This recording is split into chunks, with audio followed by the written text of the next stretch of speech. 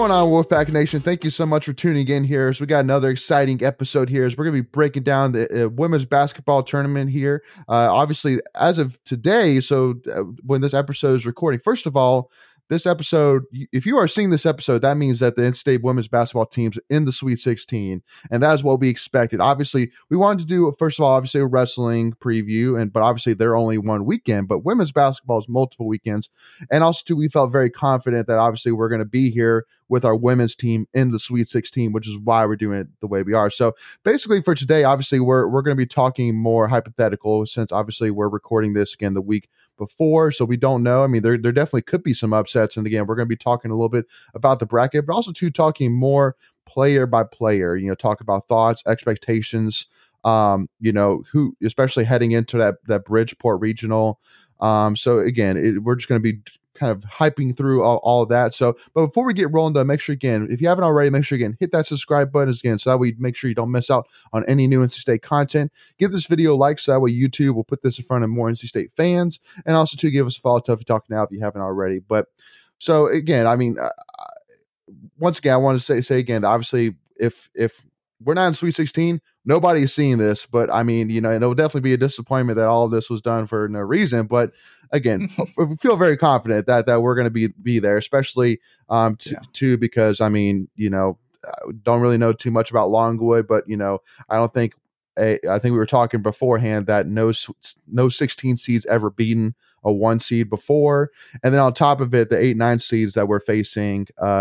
We've pretty much we've played them both before, handled them both pretty easily. So hopefully we should be able to do it again in front of a sold out NC State crowd. But so Megan, let me start off with you here. So, so looking at this bracket, we'll go ahead and talk, kind of a little bit of hypothetical here, because I mean, so just to kind of go down here. So obviously you got UConn number 2, you got Indiana number 3, and then you got Oklahoma number 4. But for each of those seats, I see definitely one team that I think, as of this recording, could be there instead of that top seed. Like, for example, I think that for Oklahoma, I think Notre Dame is definitely going to give them a fight, and then Kentucky should give Indiana a fight, and UCF.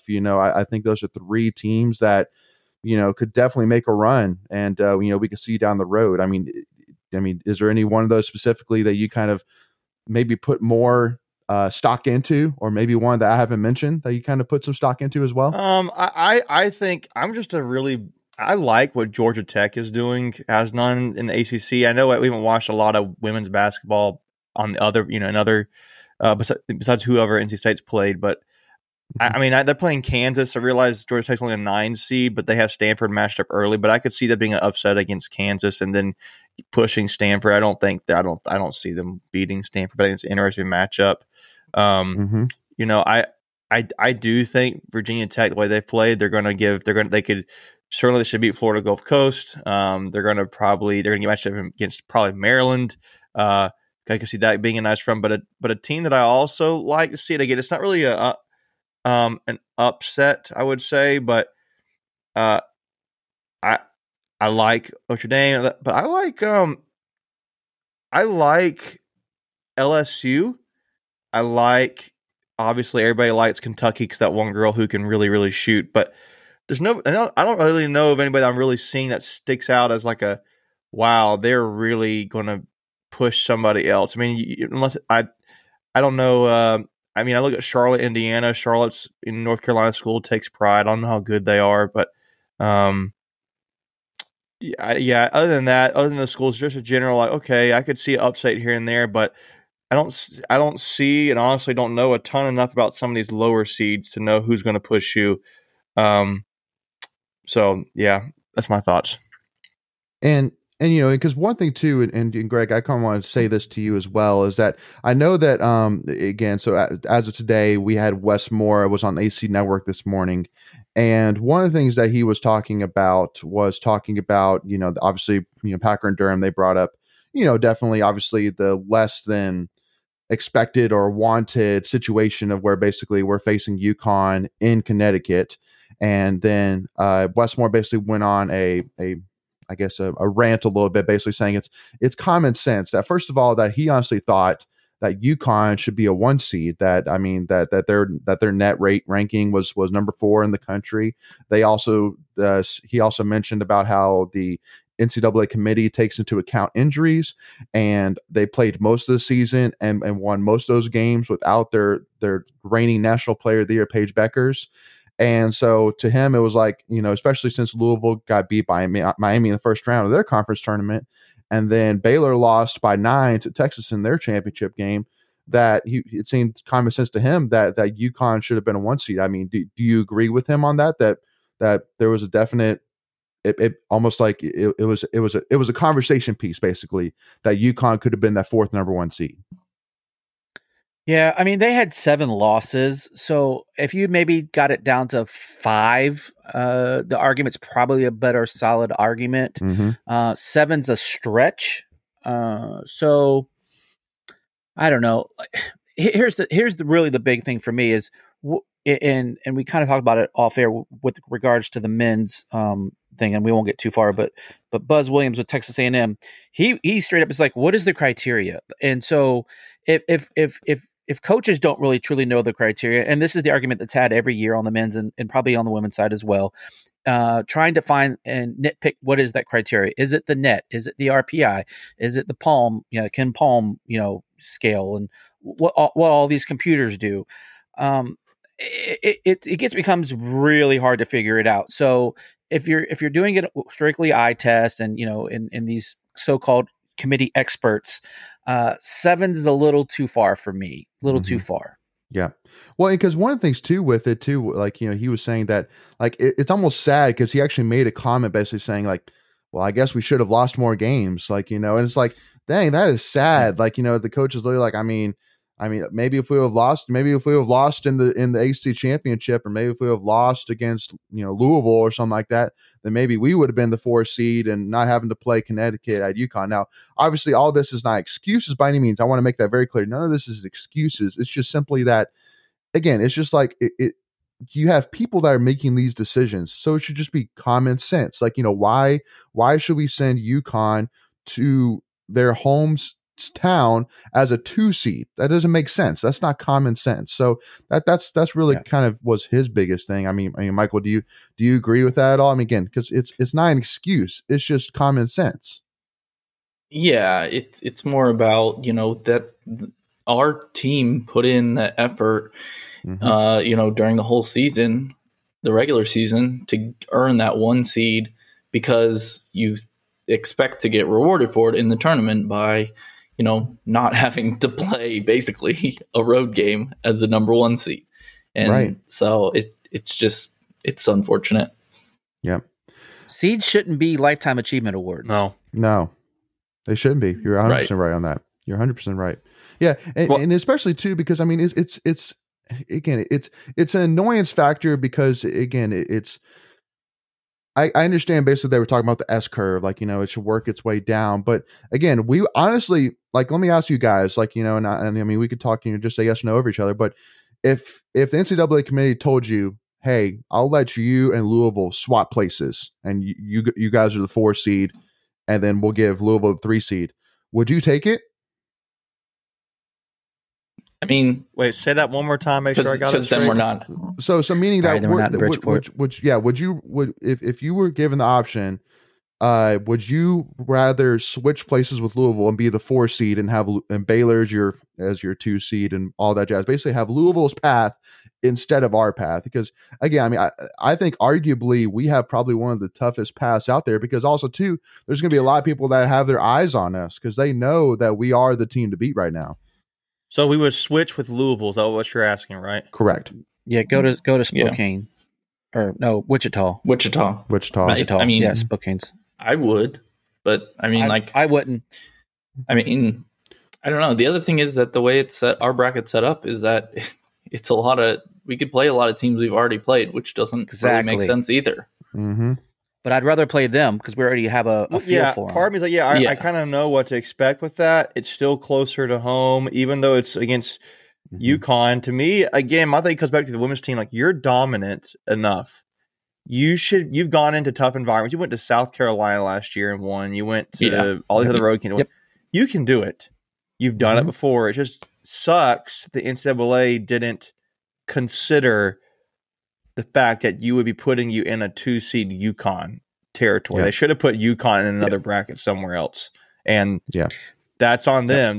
No one's going to own up to it and say, "Oh, well, we shouldn't have done that." But that's I don't know. I wouldn't switch necessarily because playing farther away, less fan support, traveling takes a little bit of a toll. Although you are going to still have to go up to Connecticut. I don't know. I wouldn't want to trade personally.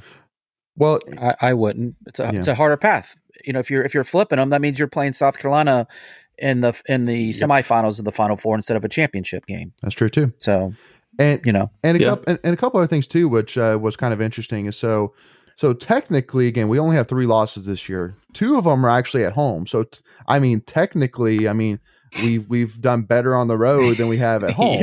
Now, obviously, I think that you can make the argument that we face tougher teams at home, playing number 1 South Carolina, and then at the time number 16 or whatever it was Georgia. But still, you can make that case. But yeah, again, just like Michael or Macon, I'm sorry, whoever it was that was said it, about, I think it was Macon, beating number 1 South Carolina at South Carolina last year, that you have that whole team back.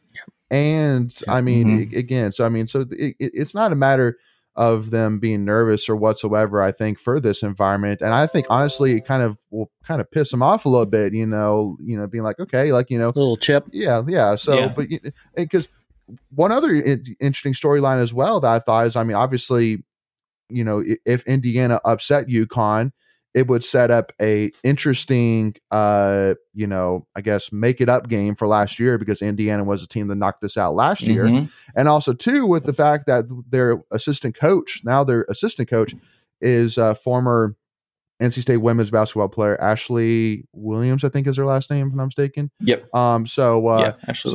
She went to, you talking about, who'd you say it was from Indiana? Ashley, yeah, she went to Green Hope. She played at Green Hope High School. Played Green Hope High School. So, yep. And then, but then also too, on the other side, I would say, what a perfect way, because, all right, so, if I were to ask anybody that knows maybe a little bit about sports, who's the most famous women's basketball team in the country in college basketball?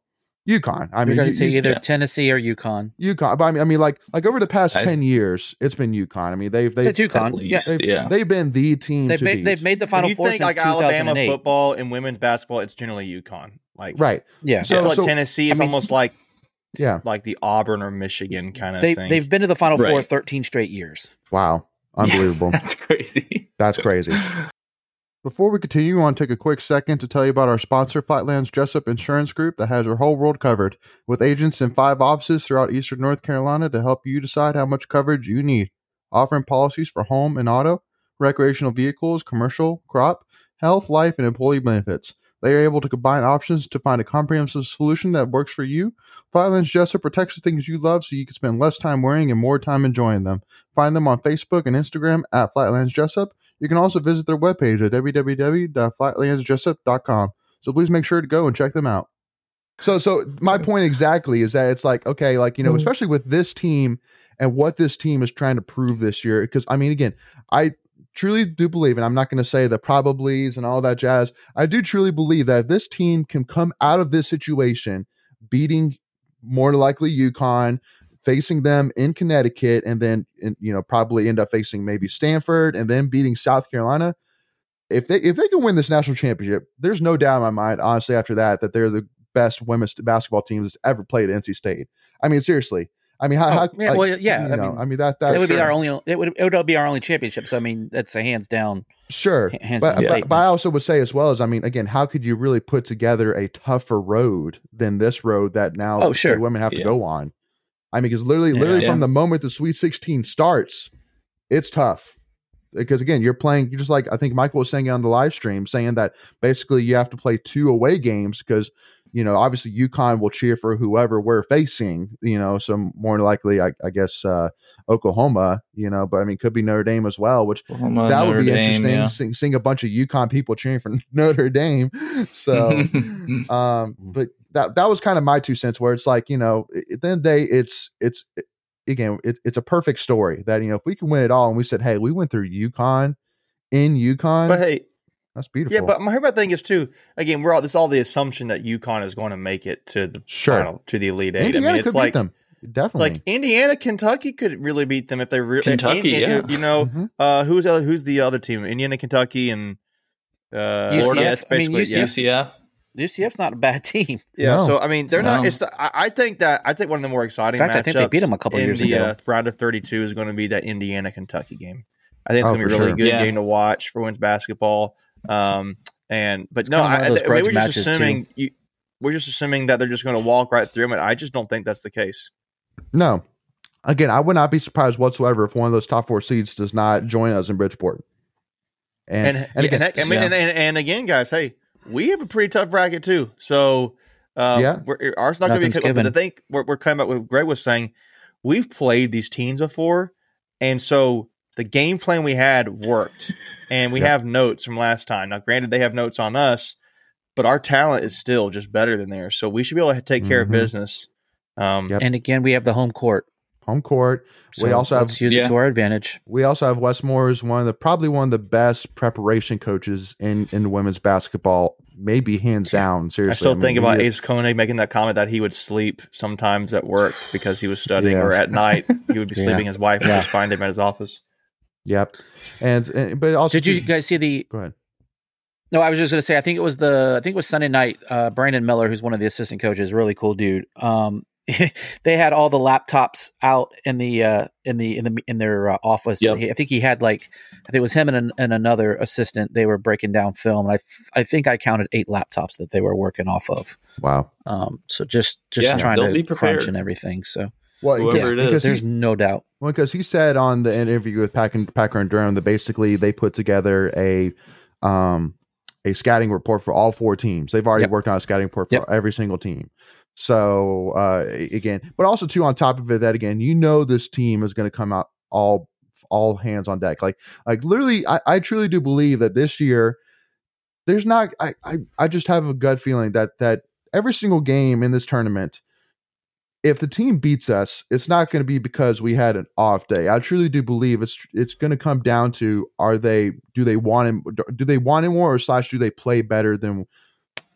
Are they better than us? Simple as that. Because, I mean, I just feel like that there's too much on the line for this team. This team is too deep. It's too experienced. It's too talented. And we also have too many chips on our shoulder to get back, from getting knocked down in the Sweet 16. And so I just don't see us not being ready. Yeah, I know what you're saying. I